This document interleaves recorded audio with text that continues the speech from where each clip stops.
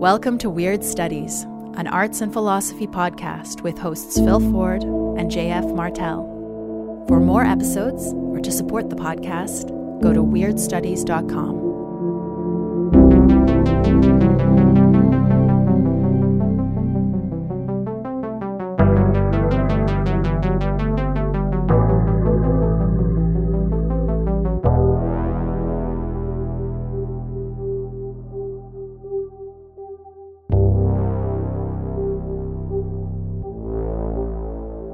Hi, welcome to Weird Studies. This is Phil Ford.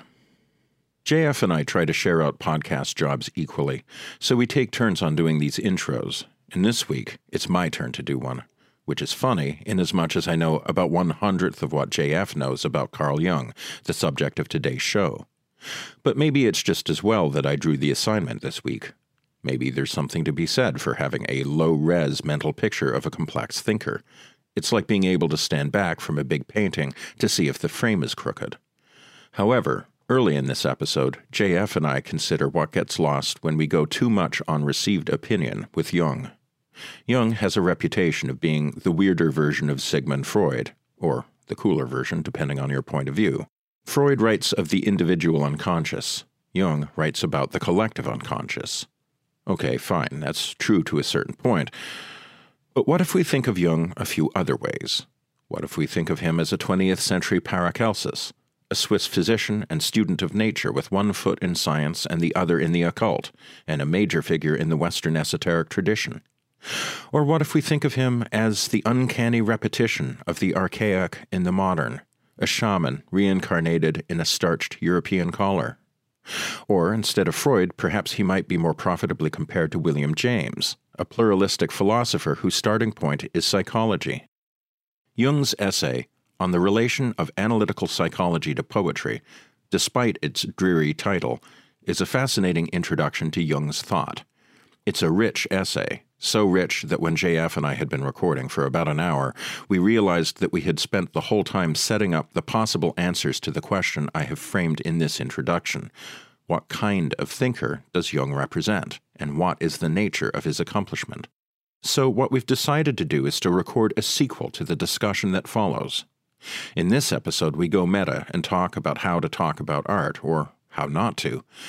In the next episode, we will ask what kind of entity an artwork is in itself.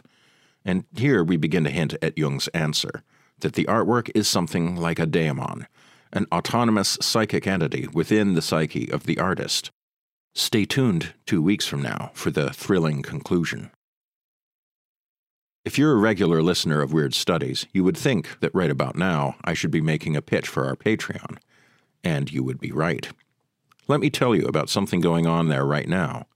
When the quarantine began and all university classes migrated online, I decided to create a series of solo podcasts for the undergraduate music history course I teach.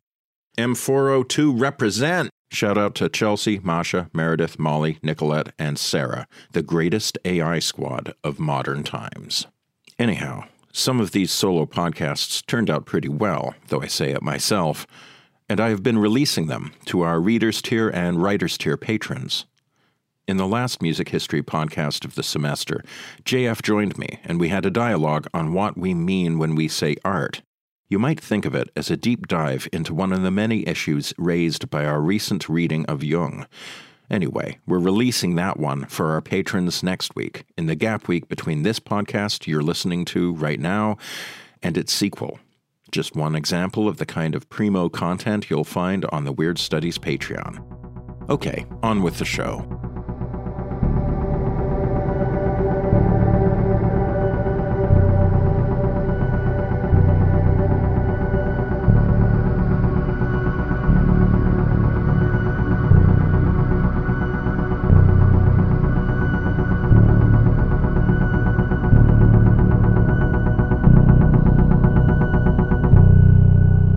I guess before we get into Jung's essay on what a wonderful title, on the relation of analytical psychology to poetry. It's the lamest title ever. It's so dry. Yeah. It took me a while when I first got this book to finally read that one because it just looked so boring. The title made it look so lame. Yeah. But it's actually really, really it's an exciting essay. I agree. It's exciting to read it.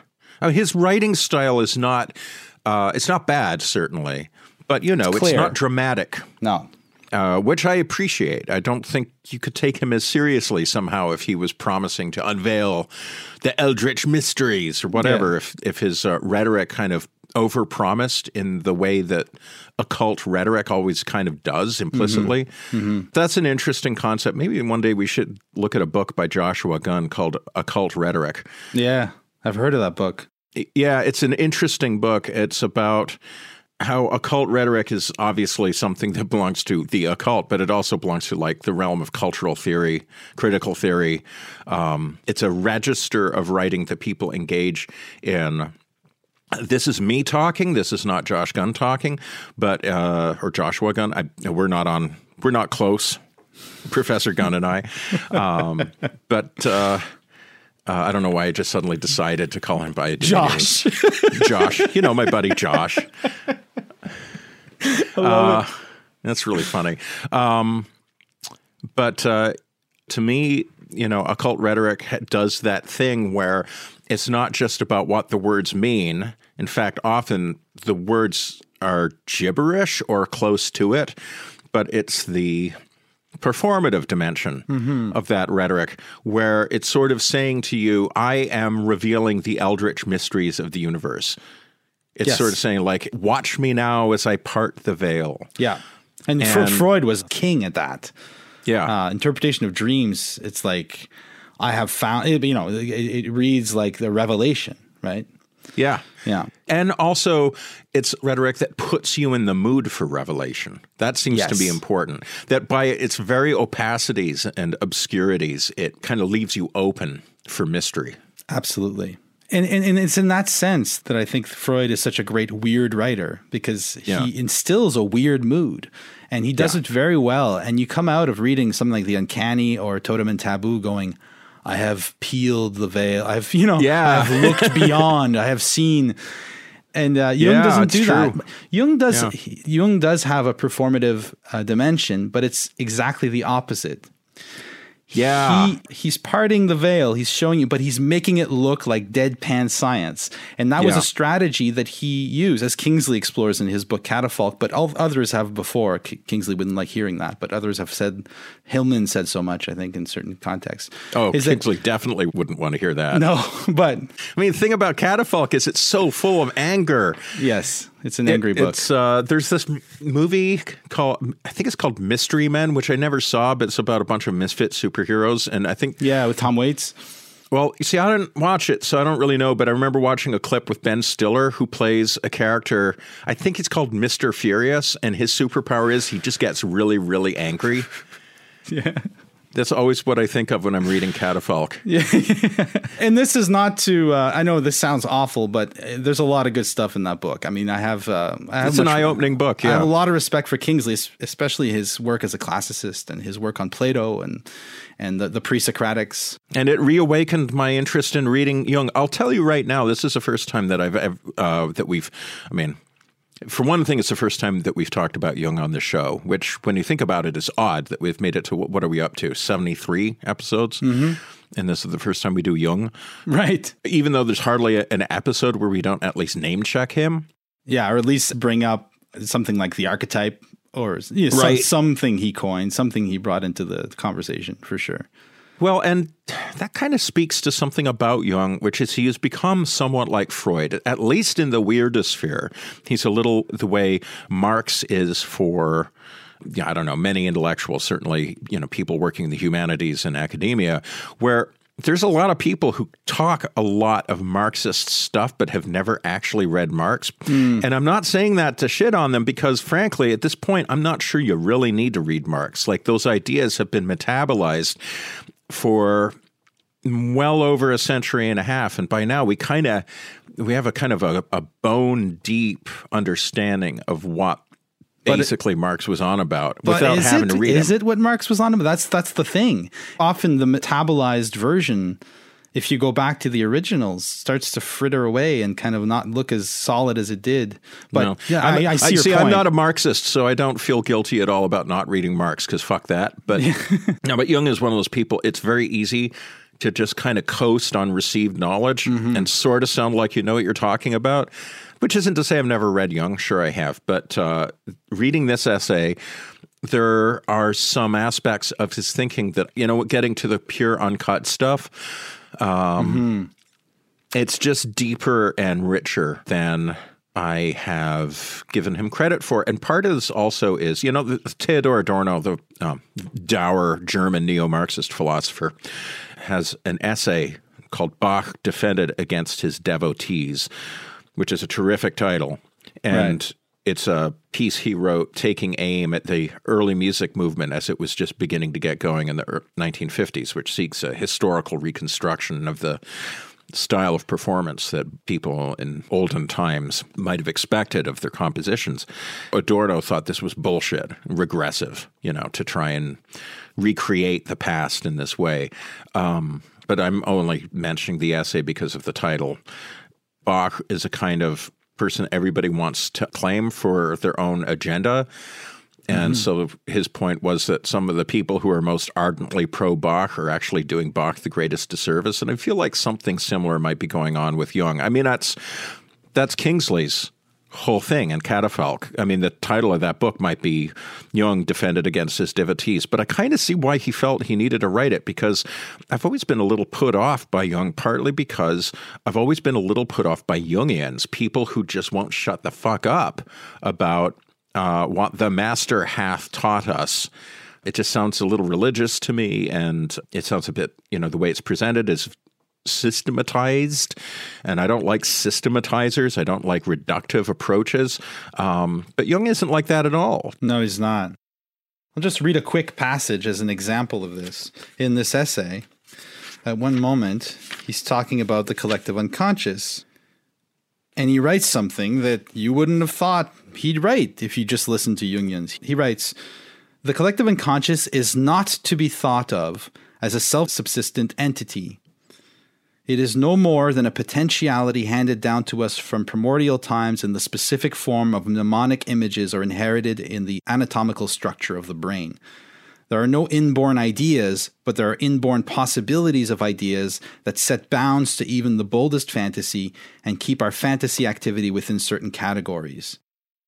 So, a priori ideas, using the term in the Kantian sense. So what he's saying is that whereas you listen to many Jungians, you have the feeling that we all have like a freaking collection of tarot cards in our head. Like, there's the magician, there's the old man, there's the anima, and that these things kind of exist as entities inside. Whereas what he's saying is that these archetypes are manifestations of patterns that are fixed by our evolutionary path and the way the organism is shaped over time. That doesn't mean that he's a materialist, though. There's a lot more to Jung than that. But that's one thing, is that he doesn't want to reify our collective unconscious.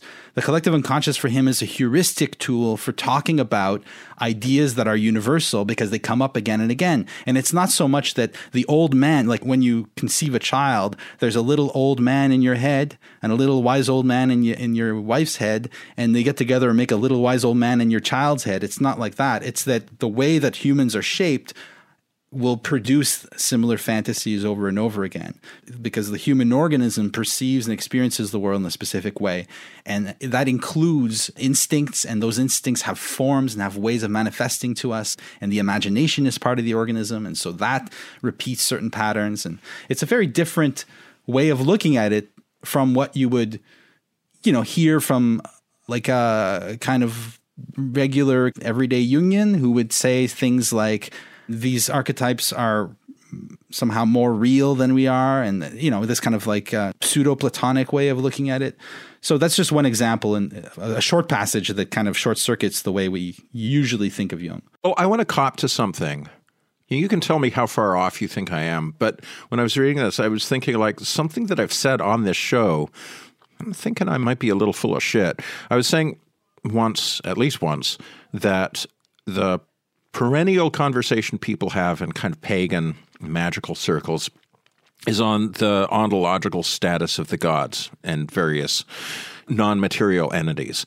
And the question roughly breaks down to, are they self-existent entities that, are doing their thing whether or not you're around? Or are they parts of your own mind? And one thing I've said is that I thought that Jung was a very important figure in Western esotericism because he seems to me to be, I actually stand by this, he seems to me to be the figure who makes the 20th century and 21st century safe for esotericism.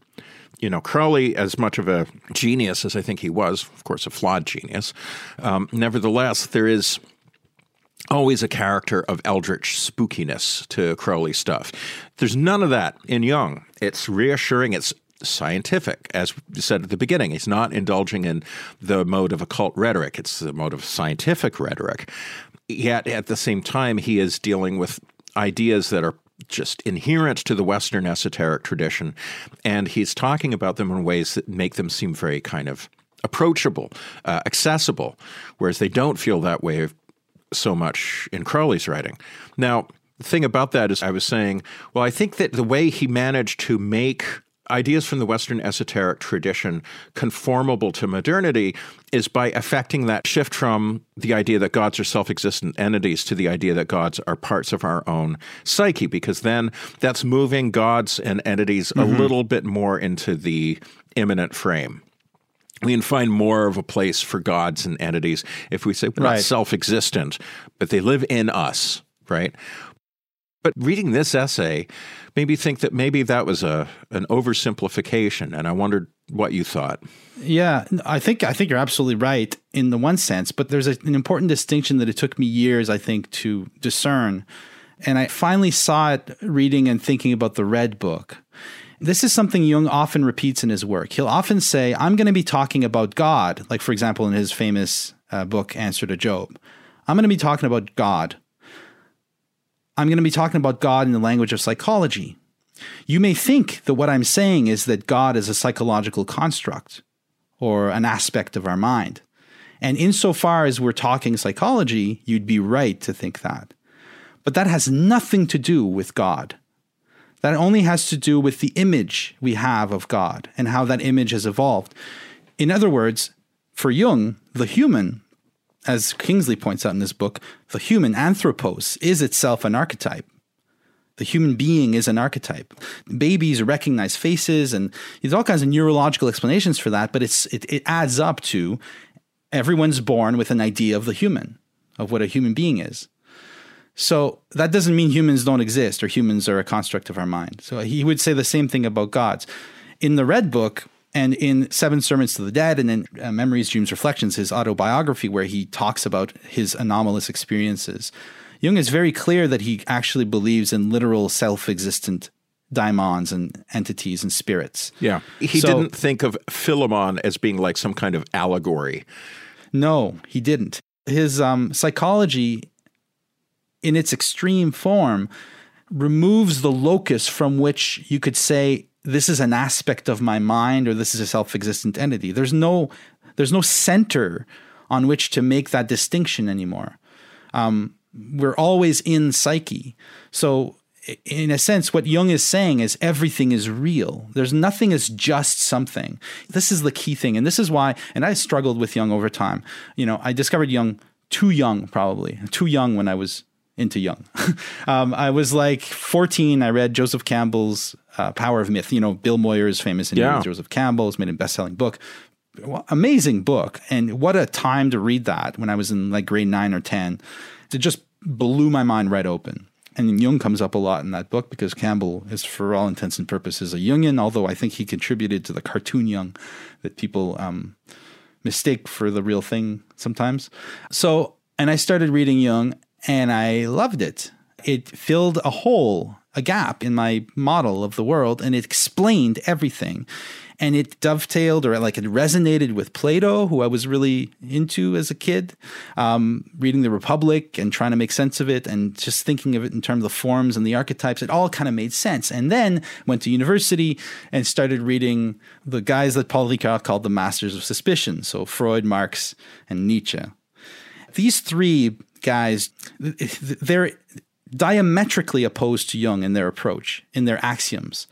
And you can see this in how the relationship between Jung and Freud played out. What Freud, Marx, and Nietzsche do is that they look at the world as we know it, the world we know, the society, the way we conceive of society, the way we think about nature, the way we think about space and time, and they see all that as not just an illusion, but a lie. The truth is actually the opposite. So, for instance, in Nietzsche, charity is cruelty or judgment masked.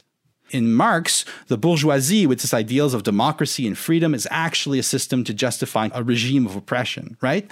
Like, that's essentially what these guys are doing. They suspect the world. Everything is held suspect. Right. And everything must be read as a symptom to indicate an underlying disease that is latent and unacknowledged in society. And that moves into critical theory and postmodernism and that kind of attitude of suspicion. Foucault being another person who everybody kind of speaks in a Foucauldian idiom without necessarily having read him. Like nowadays, fucking Teen Vogue is in a recognizably Foucauldian register. Well, I think the chief editor is a hardcore theory person. There you go. Yeah. So, and again, I want to emphasize that if you read the originals, if you read Marx, if you read Freud, if you read Nietzsche, you'll find that it's much more subtle than the received version that people instrumentalize and weaponize in academia or in society. But nevertheless, they took as an axiom, a starting assumption, that reality was opposed to appearance. That the reality of things, that's my take on it anyways, the reality of things is the opposite of how things appear. Will to power, castration, your relationship, you think you love your dad? No, you want to castrate your dad. All those ways that those three guys kind of interpreted modern society. Jung was not like that. Jung didn't suspect the world. He looked at the way the world was and he thought, well, I think we more or less understand how the world works. There's a famous episode in the life of Jung where Jung and Freud went to New York together to do some lectures and to tour or whatever. And at that point, Jung was still a disciple of Freud. And Jung had a dream because he was working through some major problems. He couldn't understand how the personal psyche connected to the vaster historical forces. He just Freud's model looked wonky to him. And he had this dream. And in this dream, he was in his house, his own house, and had this Rococo kind of style of decor. And then he started going down to the lower level, and the lower level was more of like a 15th 16th century kind of decor. And then he went down, it was in Roman times, and finally went down to this crypt where he found these bones and two skulls. As psychoanalysts of the time did, they would always tell each other their dreams. He recounted his dream to Freud. And Jung was like, what do you think it means? And Freud was like, well, all that Freud wanted to talk about was the two skulls at the end. He's like, what are those skulls? And this is how Jung writes about it. He says, what chiefly interested Freud in this dream, this is from Memories, Dreams, Reflections, Jung's autobiography.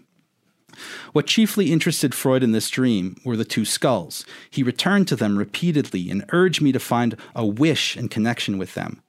What did I think about these skulls? And whose were they? I knew perfectly well, of course, what he was driving at, that secret death wishes were concealed in the dream. And Jung, because he wanted to please Freud, finally he said, well, I guess they were my mother and my sister-in-law. And Freud was like, aha. And Jung later remarks that he thinks that Freud was panicking because he thought that one of the skulls was Freud's skull, that Jung had a death wish against Freud, because Freud was famously paranoid about Jung.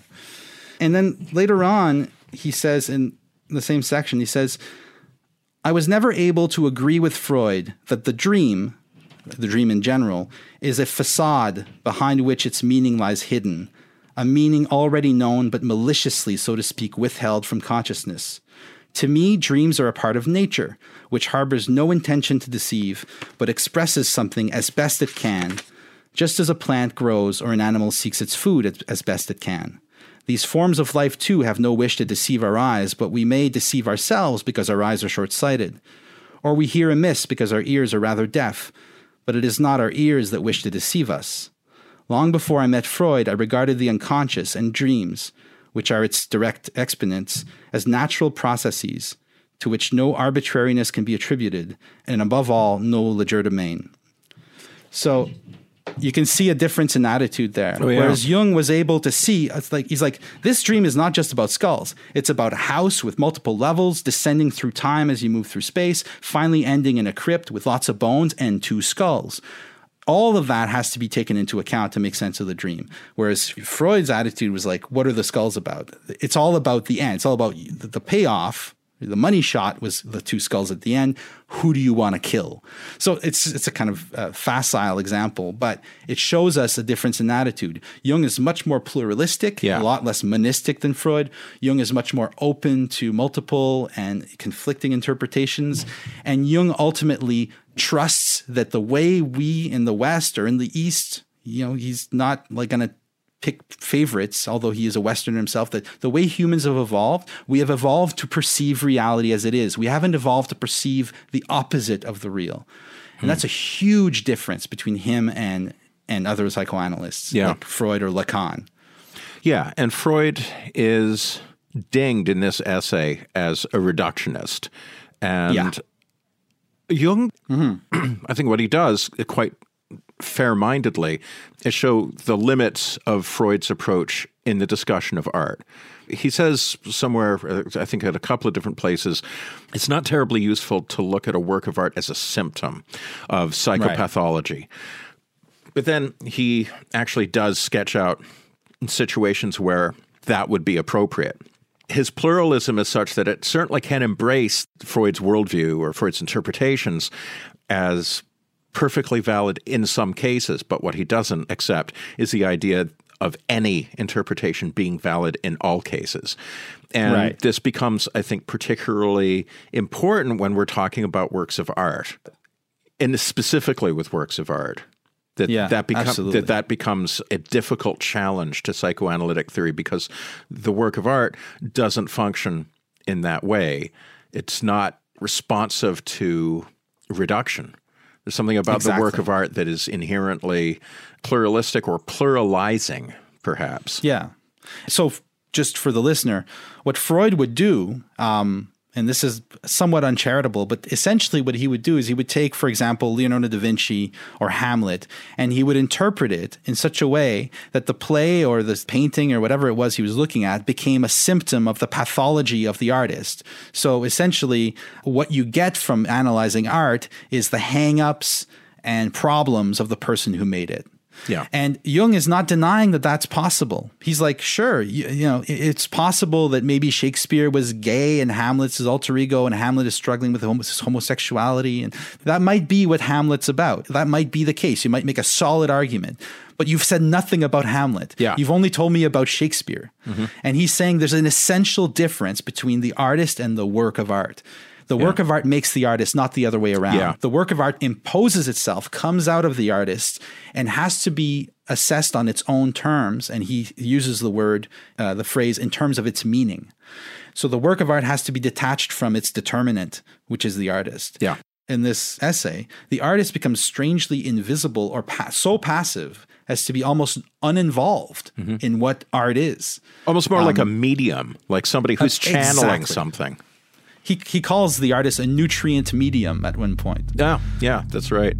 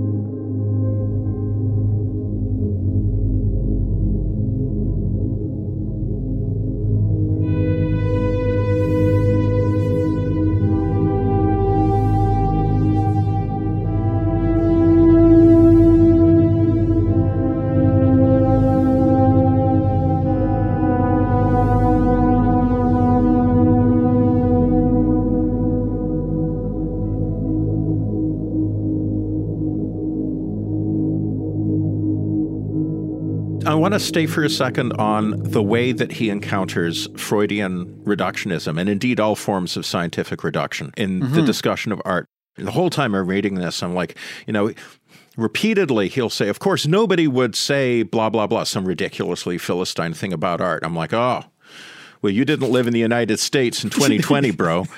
People say that shit all the time. Yeah, it's true. So he had no idea the depths of barbarism to which we would stoop. But what he says about a hypothetical Freudian reading of Plato's cave metaphor. Oh, yeah, it's a great passage. It's so sweet, and you can apply it so easily to present-day examples of similar kinds of reduction. Can you read that passage about Plato? Yeah, I'm gonna. If you have the Viking Portable Jung, edited by Joseph Campbell, it's a good collection. It's a very good collection. It begins on page 306 at the bottom. In the short space of a lecture, I cannot, of course, enter into the details of Freud's technique. A few hints must suffice, and he goes into a thing where he talks about how, characteristic disturbances of the conscious processes, neuroses, can be reduced to repressed contents.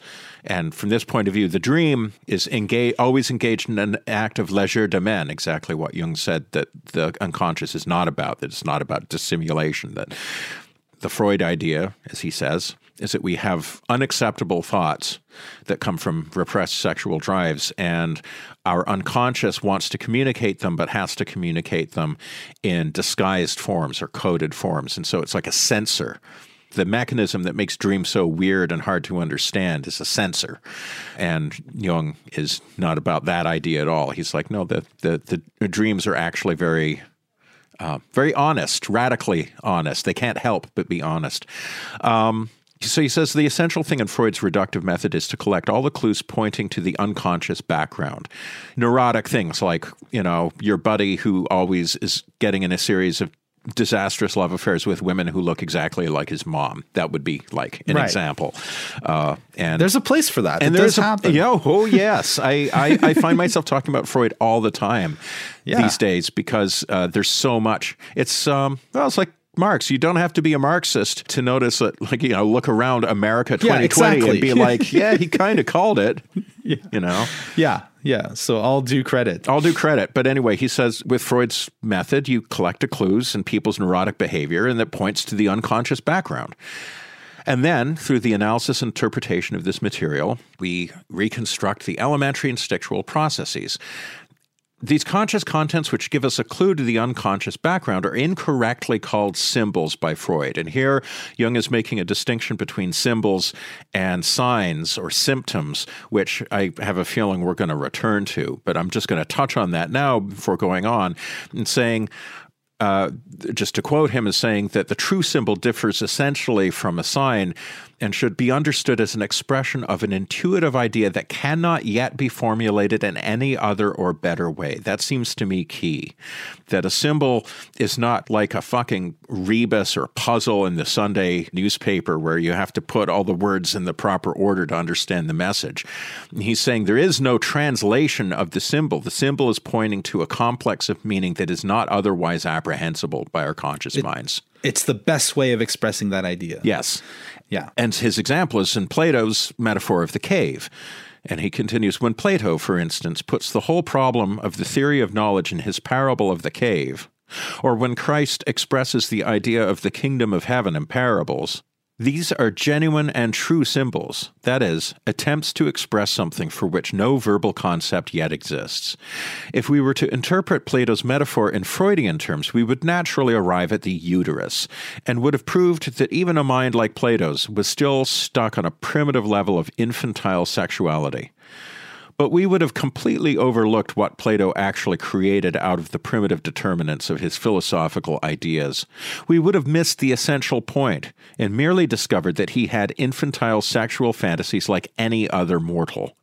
Such a discovery could be of value only for a man who regarded Plato as superhuman, and who can now state with satisfaction that Plato, too, was an ordinary human being.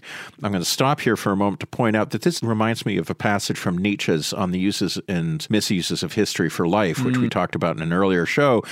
In that episode, we talked about Nietzsche's three kinds of history: monumental, antiquarian, and chocolate chip. I can't remember. What was the third Critical. one? Critical. Yes. Critical. And he was saying that chocolate chip. Sorry. And he was saying, and we were amplifying the idea that different kind of people need different kind of medicine. You can kind of think of these different moods of history as medicine for different kinds of temperament.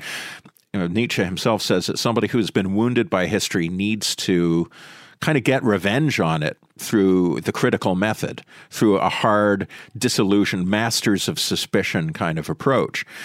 But he says that each of these kinds of history grows best in its own soil and becomes a ravening weed when transplanted elsewhere. And so the critical faculty, transplanted to a mind that maybe would be better suited to monumental or antiquarian history, becomes toxic. And correct. This is something that I think Jung is saying when he says such a discovery that Plato, like any other human being, has infantile sexual fantasies. And he says that such a discovery could be of value only for a man who regarded Plato as superhuman.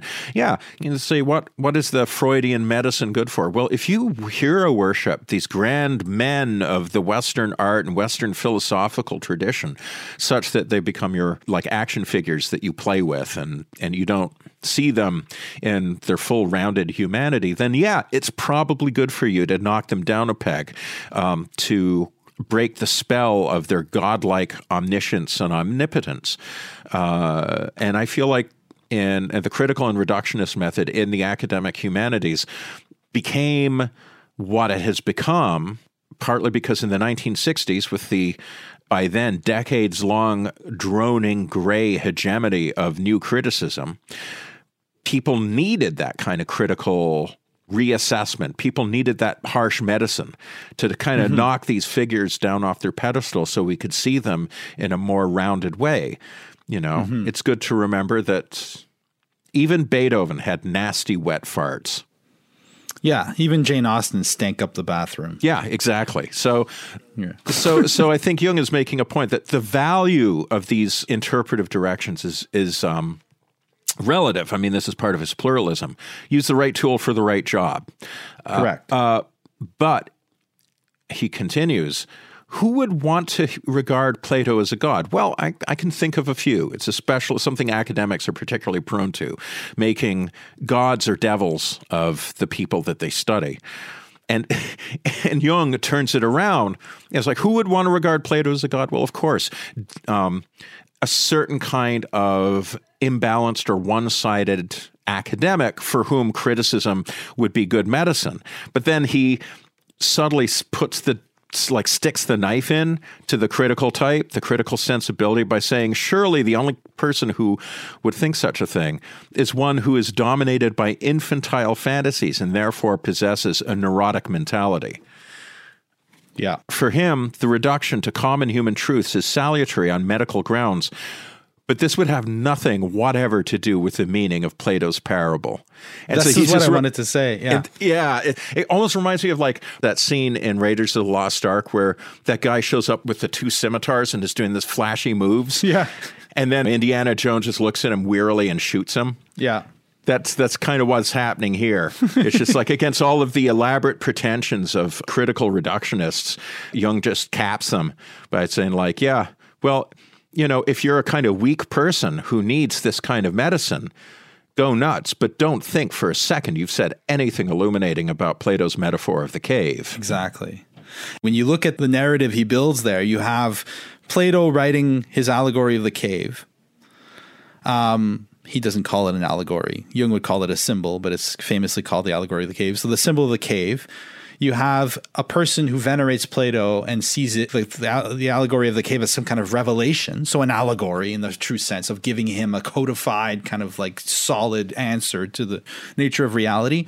And then you have Freud coming in, pointing out that the cave is actually a sign, a symbol essentially in Freudian language for the womb, and that Plato is just enacting an infantile fantasy. And then you have the worshiper of Plato finally being brought down to reality. None of this has anything to do with the story that Plato has put down on paper. Yeah. Everyone's just dancing around the object. And that's one of the first points that Jung makes. He's like, when we do the psychology of art, we must be cautious. We must be wary of the temptation to reduce art to psychology, so that the art disappears into psychology. And he even warns his colleagues. He's like, rest assured, one day soon, it would be very easy to subsume psychology in neuroscience, which is precisely what has happened.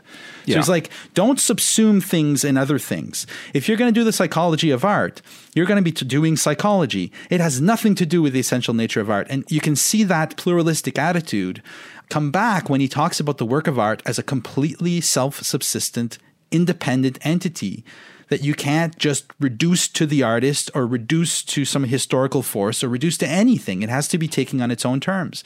There's a short disquisition in this essay about the importance of not reducing objects to their determinants, right?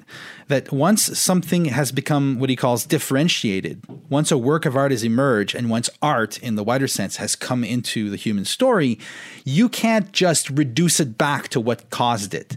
When you do that, you're not solving the problem of art. You are circumventing art altogether and talking about other stuff. And then pretending that you're changing the subject. And he criticizes the scientific attitude in this sense. Let me just find it. I have it in my notes. He talks about the difference between science, the scientific attitude, and the artistic attitude. And he says, a scientific attitude will always tend to overlook the peculiar nature of more differentiated states in favor of their causal derivation, and will endeavor to subordinate them to a general but more elementary principle. That's what science does well. It takes things and reduces them to a kind of their elementary principle. Mm-hmm. Whereas the artistic attitude approaches things as whole, as independent, as autonomous, and they have to be assessed on their own terms.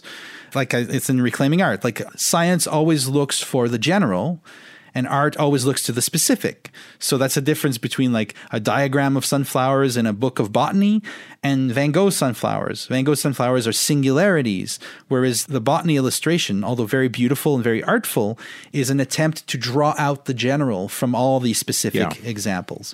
So he's saying when we talk about art, we have to adopt that attitude that art warrants, that art calls for, which is an attitude that's geared towards the singular, the unique, the specific. And it's only on that term. So when we engage in the kind of Freudian reduction of art to the pathology of the artist, it's not so much that we're doing some kind of injustice to the art, although we're actually not talking about the art at all. And that shifts his essay into a mode where it's not about artists. It's not the psychology of artists. It really is the psychology of the work of art. What is a work of art? And that's where he comes up with the idea, and he has a lot of vegetal metaphors, the work of art as a plant that grows in the psyche, as a kind of living force, a living thing that uses the artist as a medium. And almost like a parasite. Like a parasite, correct. There's this great short passage where he spells it out. He says, the unborn work of art in the psyche of the artist is a force of nature that achieves its end, whether with tyrannical might or with the subtle cunning of nature herself, quite regardless of the personal fate of the man who is its vehicle. And a short survey of the history of art will bear that out. Artists often, not always, but often suffer the consequences of their complete abandon, their complete devotion to their medium. And the reason that is because they are essentially people who are possessed by these deep archetypal ideas that need to come out for historical reasons, for collective reasons, not for personal pathological reasons. And somehow they are chosen, quote unquote, to be the ones to bring this out. And when that symbol has been brought out in the work of art, the world is not the same as it was before. Something has changed cosmically in the makeup, not just of humanity, but of the universe itself. Something has been brought forth. Mm-hmm. But that's what a singularity means. A singularity is an event that has not just changes the being to which it happens. It's an event that changes the whole picture, that reconfigures the whole universe. And I'm going a little far here, but I'm trying to get to the heart of what Jung is getting at, and the emphasis he puts on the importance of the work of art as coming before the artist. And that's been something that we've talked about since the beginning of this show. And in a sense, this essay, though we've never discussed it, has haunted this show right up until today. And there it is. Well, actually, we could come up with a reading along the lines that we've just described as a Jungian approach, can think of the shows that we've done, all 72 of them, this is number 73, as the working out of an idea that wanted to be expressed. And that idea that wanted to be expressed is this idea, or the idea contained in this essay. So I'm only reading this essay now. You know this essay from way back. I'm only reading it now. And yet I find that I have somehow grown perfectly to the point where I have fused with this essay. My ideas have merged with this essay I'm only now reading. Odd. Interesting kind of telos. Yes. That's a teleological way of thinking, I suppose. But that is, in fact, how you often end up thinking when you are creating art. We talked about this with James Curcio. Yeah, and he strongly agreed with that. He view. Strongly agreed, despite his affinities, his personal philosophical affinity. He's a really intelligent and deep thinker. He realizes that some of these ancient ideas, like telos, for example, which is basically taboo in modern academia, is kind of needed. You kind of need it to make sense of what you're doing if you're a creative person of any sort. And thank God, like Jung allows you to think teleologically. Jung's entire system is teleological, if we can call it a system. Well, one of many ways in which he is doing that thing that I said, is making the modern world safe for the esoteric tradition, finding ways of bringing these ideas back in ways that don't sound completely batshit insane. Yeah. And it would be hard to quantify the influence he's exerted on the way we think, even in the quarters where you wouldn't expect it. I'm also a big fan of Gilles Deleuze, as everybody knows, and there's Christian Kerslake and then Joshua Ramey. They both wrote books explaining to what extent Deleuze was drawing clandestinely on Jung. There was a time where Paul Ricard was in a conference and someone asked him, Paul Ricard, who's a more conservative but very modern kind of French thinker. He's the guy who coined the term masters of suspicion, I believe. He was indeed, yeah. He's written phenomenal books on evil and on history, and he's essentially a phenomenologist, a hermeneutics kind of guy. But he was at a conference and expounding on some theory of his, and somebody pointed out, I was like, isn't that Carl Jung? Have you read Carl Jung? And he's like, I haven't read Jung. Jung's on the index, making a reference to the famous Vatican index of books you can't read. But he meant the index of the French academic establishment. So that's how poo-pooed Jung has been. Lionel Snell, in his marvelous book, My Years of Magical Thinking, talking about the development of his theory of magic, talking about how an early review of it was like, oh dear, I realized that I was in for a rough time when I saw Jung mentioned on page 6 or whatever. That's a very typical reaction. Mm-hmm. So as much as Jung has actually done a lot to bring back esoteric ideas in a relatively accessible and non-threatening way, there's still plenty of people who know exactly what he's up to and don't like it. Right. And, those people are not wrong, because he is, as Kingsley points out in Catafalque, Jung was indeed a kind of mystic. And, that kind of dry scientific language, which he so expertly, although if you look closely, deceptively and trickily used to write his text, because one of the problems with Jung and one of the reasons why we've had to resort to kind of oversimplifications is because the meaning of his terms changes from essay to essay. Archetype means several different things depending on which text you're reading. He's very mercurial in his way of thinking. This is all, of course, deliberate. And Kingsley explains how it's all rooted in his belief that his job was to give the modern away, to give modernity a way to articulate ideas that were not modern. He was trying to bring the dead back into, because he thought, we've severed our connection to the dead, to our past. We must reestablish this connection unless we're doomed.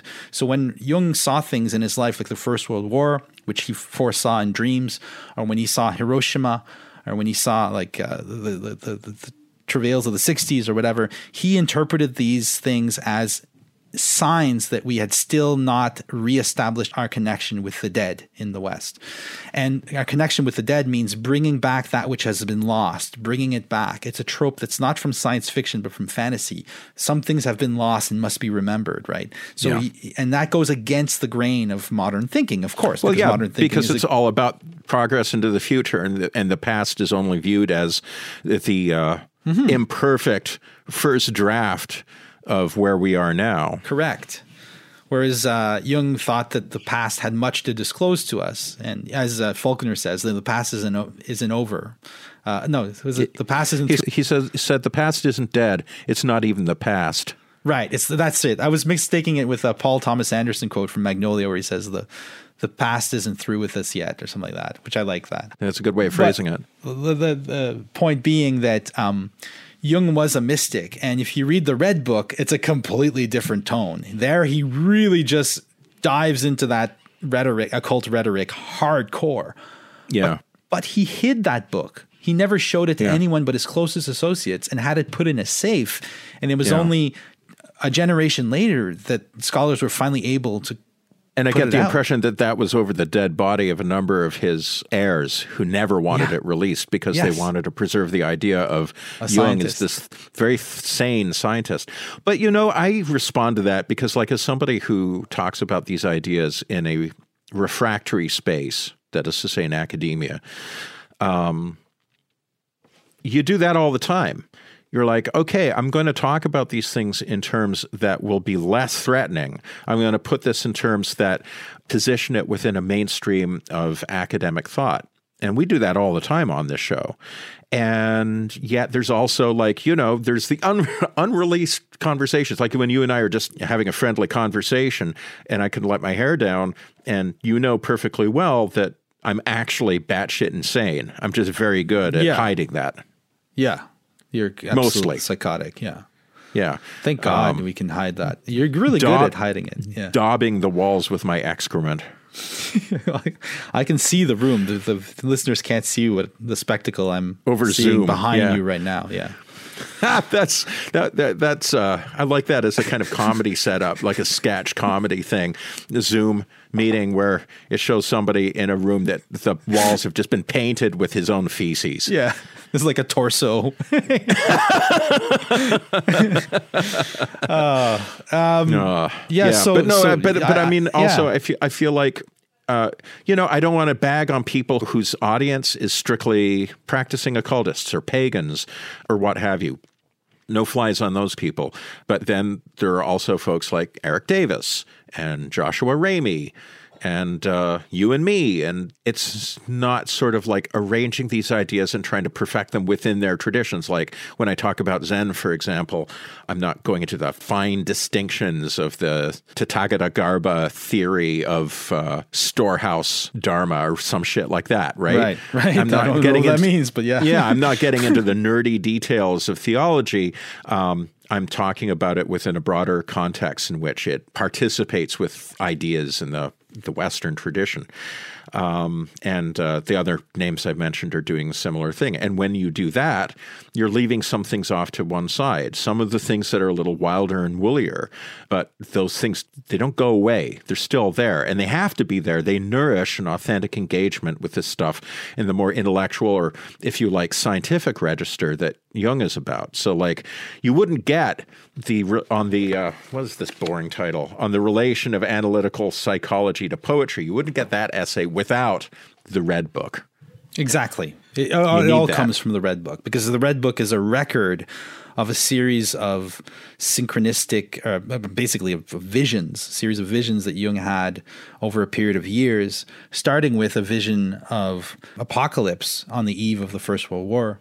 It bears repeating that very few people in Europe saw that war coming at all.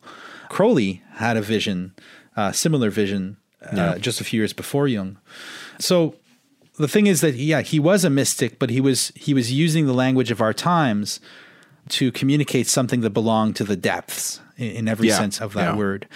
And therefore, by example, he's showing us the reality of the occult, of the reality of these spiritual dimensions, and the reality of he's calling us. Even his scientific language is a veiled revelation of his project, of what one needs to do. It's like, because you can't just start a cult. He was for example, he didn't like Rudolf Steiner because he thought Rudolf Steiner would just hit the nail on the head too much. He's like, at one point, I can't remember where it is. He just always, Steiner always goes right to the occult core. Right to the occult core. I think Jung said this somewhere. I can't remember where, but he's like, if I were to be honest, they could reject me and laugh me, basically chase me out of town, which would be bad enough. But worse, what would be worse, they could believe me. That's a really good, that's a good line, And then I'd be a cult leader.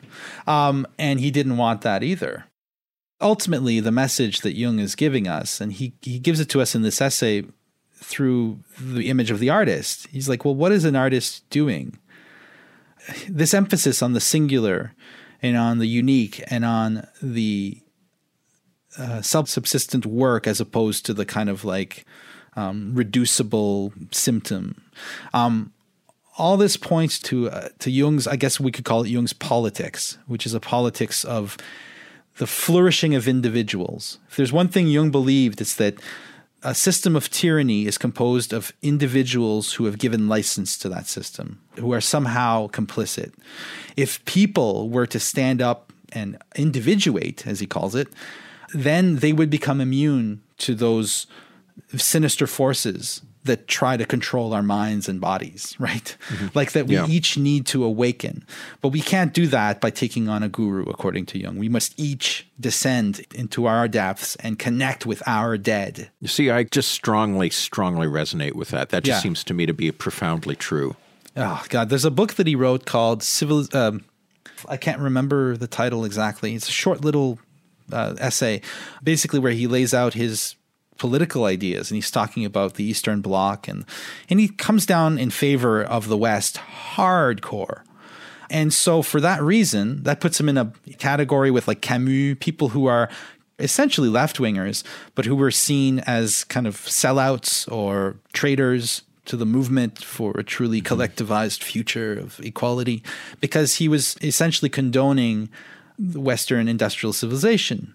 But the only reason he was doing that, and again, this speaks to his capacity or his willingness to look at the world and trust the appearances, is that it's in the West that at that time during the Cold War that a person is most able to flourish as a person, that can do their own thing. And if a society won't let people do their own thing, that's a huge problem. And he's like, I'm willing to live with a society with major issues, but if it allows people to engage in this work and to become something of their own and to engage imaginally with the interior, which Marxism, by the way, denies even exists. There is no imaginary interior. There is no imaginal. Right. It's worth it. It's worth living in a society that has major problems. And in fact, those problems can be solved by allowing people to individuate, to engage with the psyche on their own terms. And that's one of the reasons why he was so reluctant to turn his philosophy into a church. As he famously said, I'm glad I'm Jung and not a Jungian, So I've come back to Jung hardcore, like in the last couple of years. I'm a huge fan. And I read him in the same sense that we talk about William James like he's our uncle, For me, when I read Jung, I feel very, very close. It's one of those thinkers that I just feel very close to. I don't think his writings aren't gospel. There's a lot of stuff I struggle with and don't agree with. And you can see that it's a messy attempt at trying to do something that's really, really hard. His career was essentially a magical operation. He was trying to bring something back into the world. And he did it with all the clumsiness and stupidity that any human would manifest under the circumstances. Nevertheless, he allowed us to think thoughts that we hadn't been able to think for a long time. And I don't think Weird Studies would exist if he hadn't done that. Nope. And that's just one little drop in an ocean of things that wouldn't exist without Jung. So, let me tell you, he's a magician. And you know what kind of magician he is? What kind? He's a modernomancer. This is a word I made up. And this is I sent this to you once in an email, but this was ages ago. I was thinking about how magic was thinkable without too much difficulty in the Christian world of the Middle Ages. Magic was evil and dangerous, perhaps, but it was evil and dangerous precisely because people considered it to be unproblematically real. And magic in the modern era, by contrast, is thinkable only with difficulty. And indeed, that's kind of our show, trying to think things that are hard to think. And magic is hard to think. And I've been saying, that one of the things Jung does is he gives us, with the greatest of difficulty, but nevertheless he manages it to give us a structure whereby we can think of magic as something that isn't just like insanity.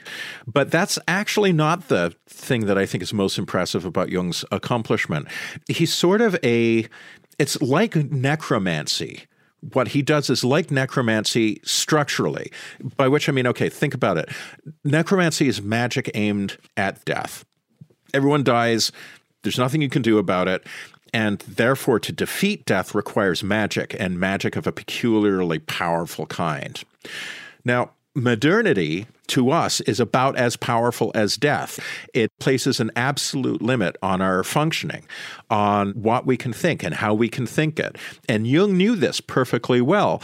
And so, just as for the necromancer to defeat death requires necromantic magic, Jung, to defeat modernity, or at least to defeat the baleful hold that modernity has on us, the ability, for all of the great things we get from modernity, its ability to prevent us from thinking the things that we need to think in order to live fully realized lives. In order to defeat that, he needs to use the very powers of modernity itself, just as a necromancer uses the very power of death to defeat death.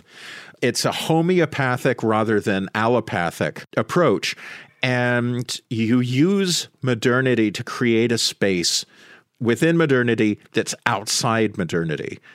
Necromancy is some spooky shit. It's an unlawful technique, right? Using modernity to defeat the baleful power of modernity is also... We also need an unlawful technique for liberation. We need a magic that aims squarely at the impossibility of its realization. And the necromancer gains power over death by a kind of commerce with it. He binds death in contract. He deals with it. He bargains with it.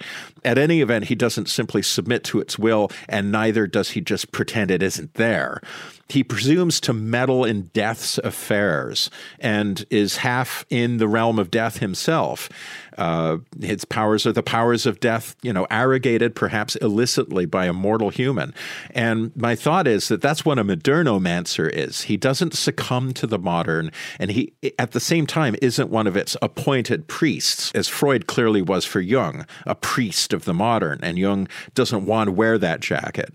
What Jung wants to do is to speak to those separated from us by the veil, not the veil of death, but a kind of epistemic veil that prevents us from thinking magic or thinking the esoteric. The power of the modernomancer is the power of modernity, but taken and used without sanction. The powers of modernity that Jung arrogated to himself are the powers of world building and world explaining, the power of enlightenment, but not used for the characteristic ends of capital E enlightenment, like Voltaire enlightenment, but a different kind of enlightenment, awakening, the awakening of the human.